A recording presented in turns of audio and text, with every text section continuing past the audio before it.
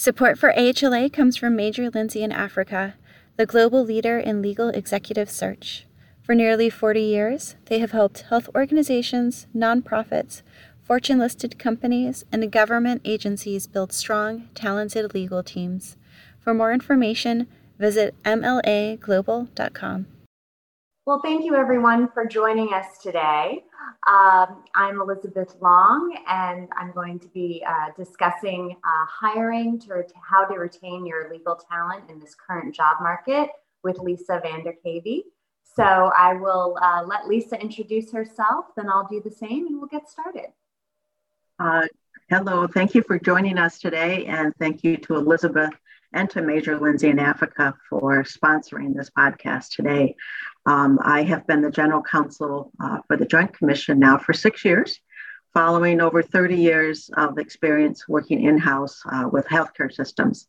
At the same time, I had the wonderful opportunity in my career to be an active member of the American Health Law Association, including serving on the board for 6 years.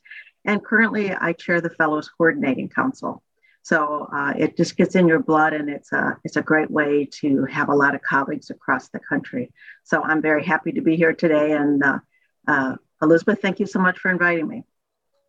Well, thank you for joining us, Lisa. And I'm Elizabeth Long. I am a managing director at Major Lindsey in Africa. I co-lead our in-house practice group in Philadelphia, and I focus on placing attorneys and compliance professionals at all levels in all industries, including general counsels. And I have a great deal of experience placing attorneys and compliance professionals at healthcare organizations, life sciences, pharma, medical device, and biotechnology companies. Prior to being a recruiter, I was a litigator and shareholder at the law firm of Buchanan, Ingersoll & Rooney for 16 years. So Lisa and I are excited to get started on our topic. So like I said, we're going to talk about how you can retain your legal talent in this very busy and active job market. Right. That's absolutely true. So Elizabeth, since you're the expert on hiring, and we're talking about hiring and retaining today, why don't you set the stage and help us understand what's happening in the hiring market? It really is quite dynamic now, isn't it? Yes, it is the busiest we have ever seen it. It's pretty much crazy right now. Oh, wow. Yes, we are finding candidates are having multiple opportunities. We are having to reach out to a larger number of candidates. It's very hard to close deals, quote unquote, because candidates are having multiple offers, which is kind of creating a price waging war. And I think, it's particularly busy in the healthcare industry.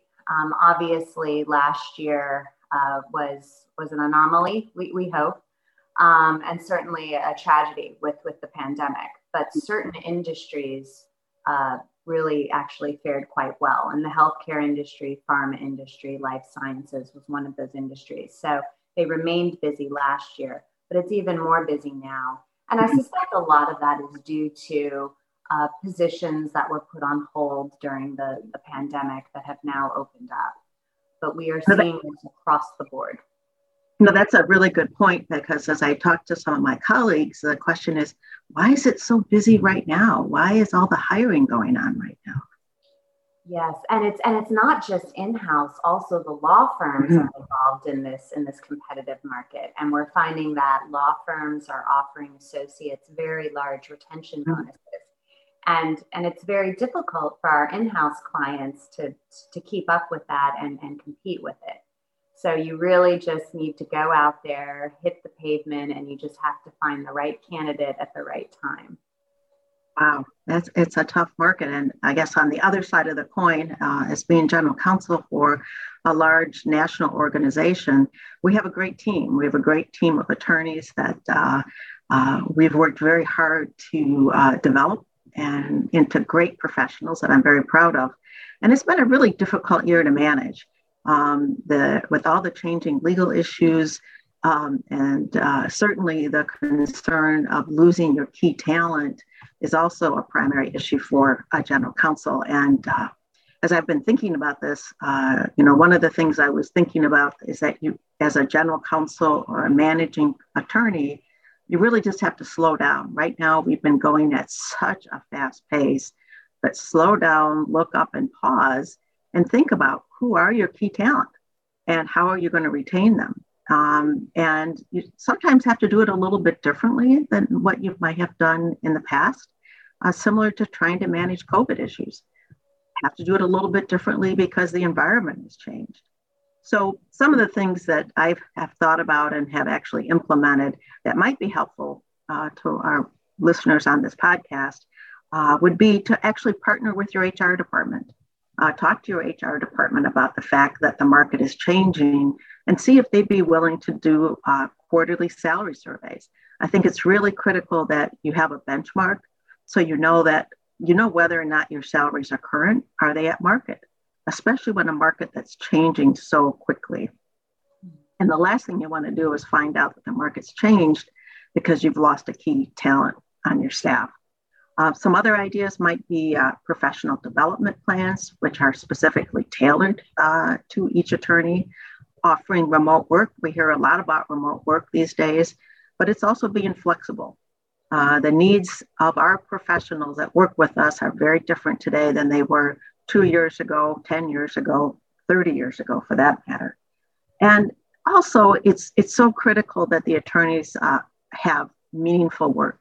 Sometimes when you're in-house, you feel like you're doing the same thing day in, day out. And it's really critical as a managing attorney to make sure that each of the attorneys are getting the type of work that really jazzes them up every day, that makes them want to be a part of the team.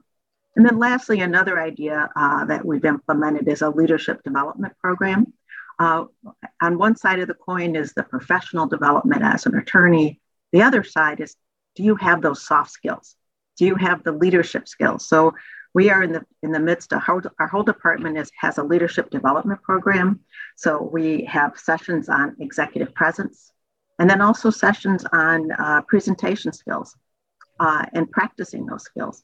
So how do you present to a board that's different than presenting to a department?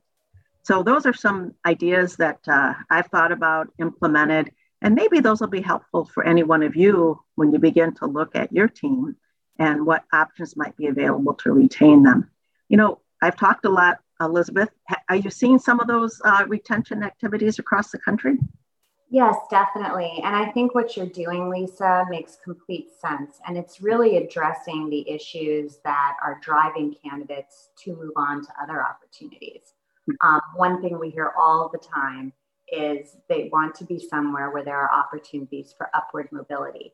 So, the fact that you are talking to your folks about those opportunities and also talking to them about what they want.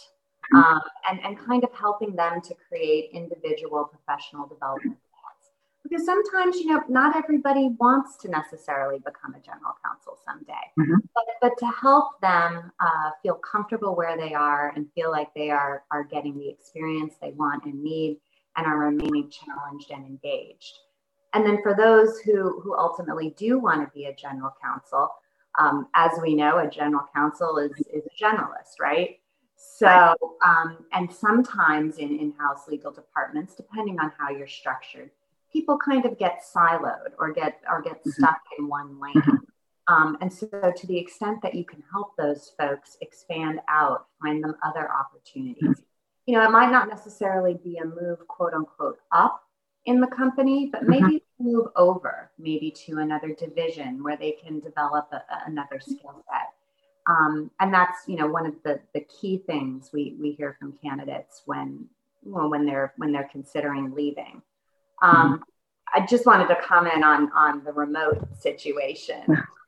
Well, thank you. I'd like to hear your perspective on a national level. Sure. I think when we all went into the pandemic, we were wondering really, what was going to happen afterwards. And I think for a while we were thinking, gee, is everything going to go remote? But, as with most things, it's not usually all remote or all in person. I think what we're seeing from the majority of our clients is just flexibility. So allowing employees to kind of work on that hybrid model. kind of rearranging what days people will be in the office. Maybe you have your weekly team meeting on a certain day, and that's the day that everybody comes in. Mm-hmm. So we're seeing kind of those maybe 2 to 3 days in the office, 2 to 3 days from home. Mm-hmm. But with that said, we are seeing employers too who are saying 100% remote is fine, just travel to headquarters. Right. And we are still seeing folks that are saying, we need you in the office 5 days a week. And it depends on the company culture and the business. But in terms of retaining your talent and recruiting talent, you will have a much broader candidate pool if you are open to some kind of flexibility. And then on top of that, in light of this competitive market, if somebody has an arrangement where they can be flexible, where they can work from home a couple days a week, they're not likely going to want to change and have to go back into the office. So that's something that doesn't cost you anything financially. But if it would work with the culture of your company, that is a great thing to be able to offer folks. That's a really good point, Elizabeth. You touched on culture. Are you seeing any of the candidates talk about culture and about changes in the culture now that we are still in the midst of the pandemic and how that's impacted their careers? Yes. I mean, I think with most positions, there's your substantive skill set and then that interpersonal cultural fit. And it's one thing to find the substance, but at the end of the day, for both employers and I think candidates, it comes down to the culture and that interpersonal fit. So I think it signals something to a candidate when you're requiring them to be there 5 days a week. And that works for a lot of people, and that's the way it has been for a very long time. So it's really just going to kind of depend on that candidate and of course what really works for you. Right. So when a candidate, I find it very fascinating. So if a candidate accepts a position in a new organization and they're remote, how do they handle the onboarding? Or is that something you don't get involved with? I'm just curious. Yeah, I mean, we don't usually get involved in that, but we have been hearing what our clients have been doing, and it's actually interesting. I remember right when we went down into lockdown, I was working on a search, and the general counsel said, "There's no way that I can hire someone for this person without meeting them in person." But then, of course, we saw how long this dragged on, and sure enough, they were able to hire someone. But that's something that we talk to candidates about. I think after being in this for over a year, candidates and clients have gotten more used to that. So, everything's by Zoom, but I think clients do their best to integrate that individual. So it's a lot of meetings. It's a lot of kind of informal coffee talk meetings. But yes, it is challenging, but we have seen it. Folks adapt. The environment is so different and it's changed that you probably see a lot of creative activity going on within law departments.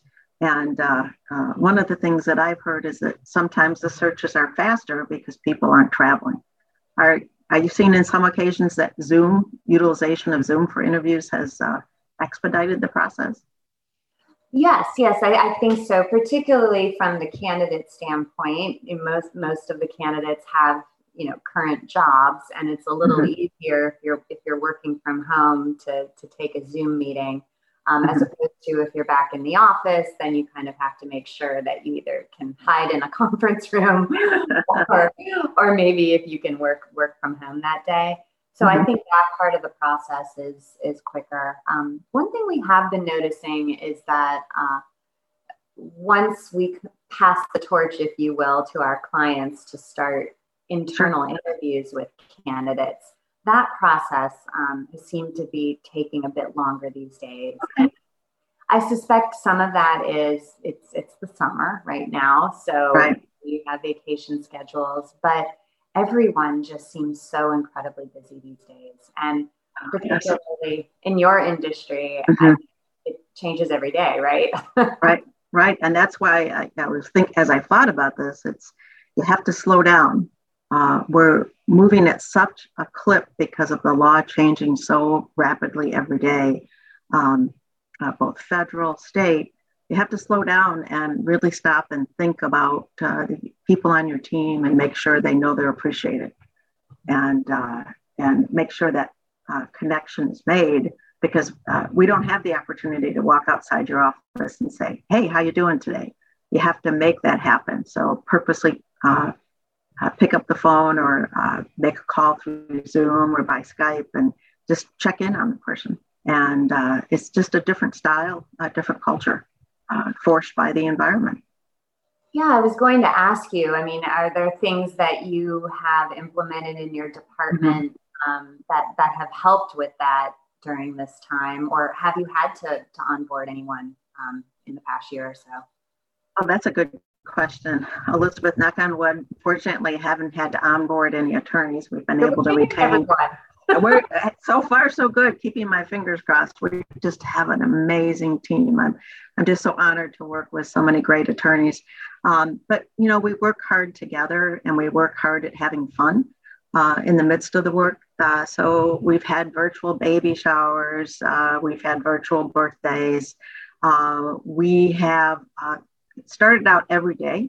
We were having touch base calls just so I could share with everyone what was happening. We are now at 3 times a week. We have a touch base call. Sometimes we just talk about our vacation. Sometimes we talk about what happened at the officers meeting that morning or what the new position of the organization is.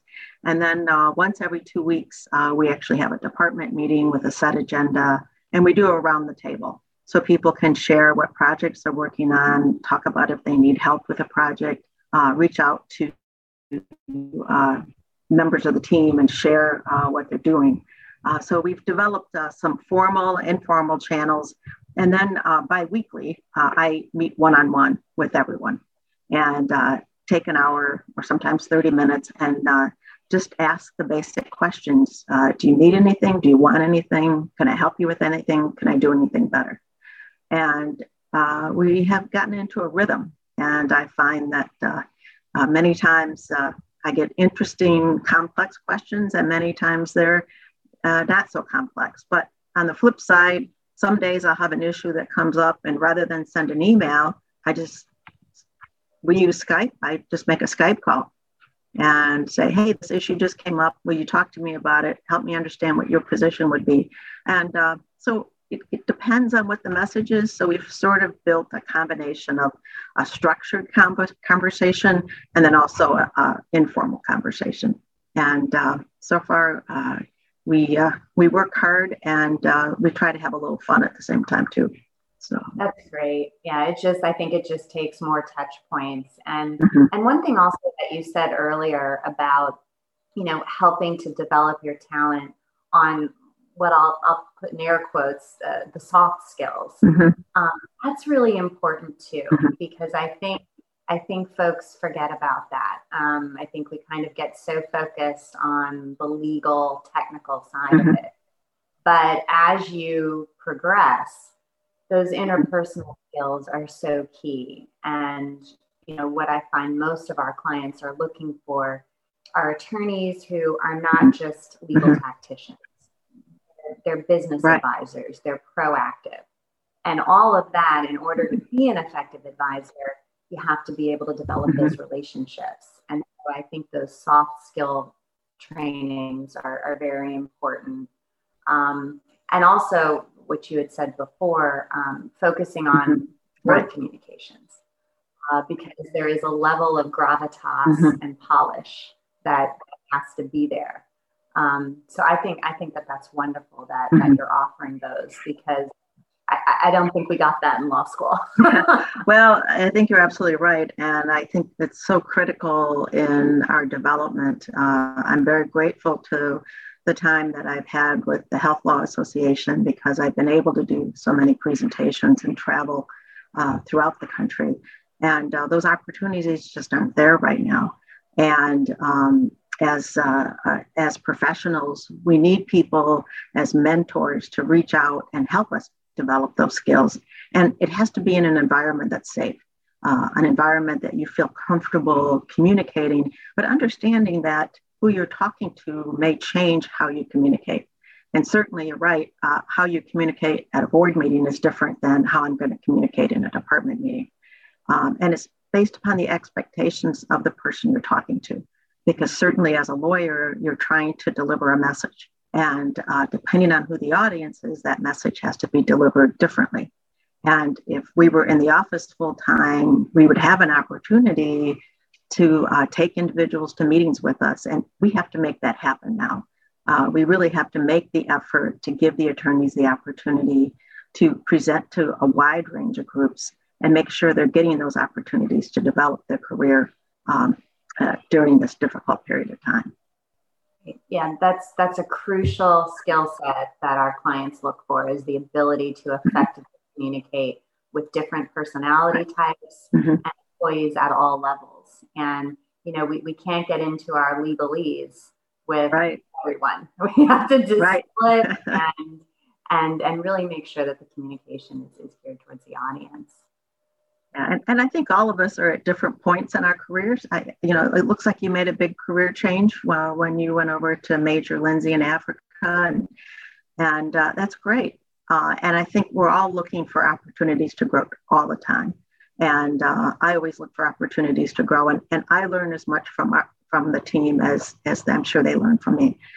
It's a continuous learner loop, and I always appreciate the feedback so that I can improve on what I'm doing every day also. So it really has to be a team effort. Well, I think you'd be a dream general counsel to work with. You are too kind. I do love what I do, and we have a terrific team, and I just want to continue to provide the best services we can to our client, our customer, the Joint Commission. Well, wonderful. Lisa, any other points for today? No, I think I think we've covered quite a bit of area. I just want to take a moment and thank all of our healthcare workers. I think we'll all be forever indebted with gratitude and gratitude to the healthcare lawyers that are supporting those healthcare workers. I realize you're working a lot of hours, and I want to thank you for that. So, Elizabeth, how about you? Do you have any parting comments for the audience? Your sentiments. I mean, we're so grateful to all of the healthcare workers and all of the healthcare organizations and everyone that supports them. So, of course, including the attorneys. Well, again, thank you to Major Lindsey in Africa. I appreciate this opportunity to chat today, and I hope the audience had as much fun as we did today. Ditto. Thanks, Elizabeth. Thanks, Lisa.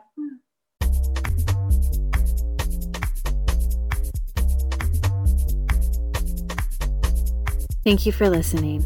If you enjoyed this episode, be sure to subscribe to AHLA Speaking of Health Law wherever you get your podcasts.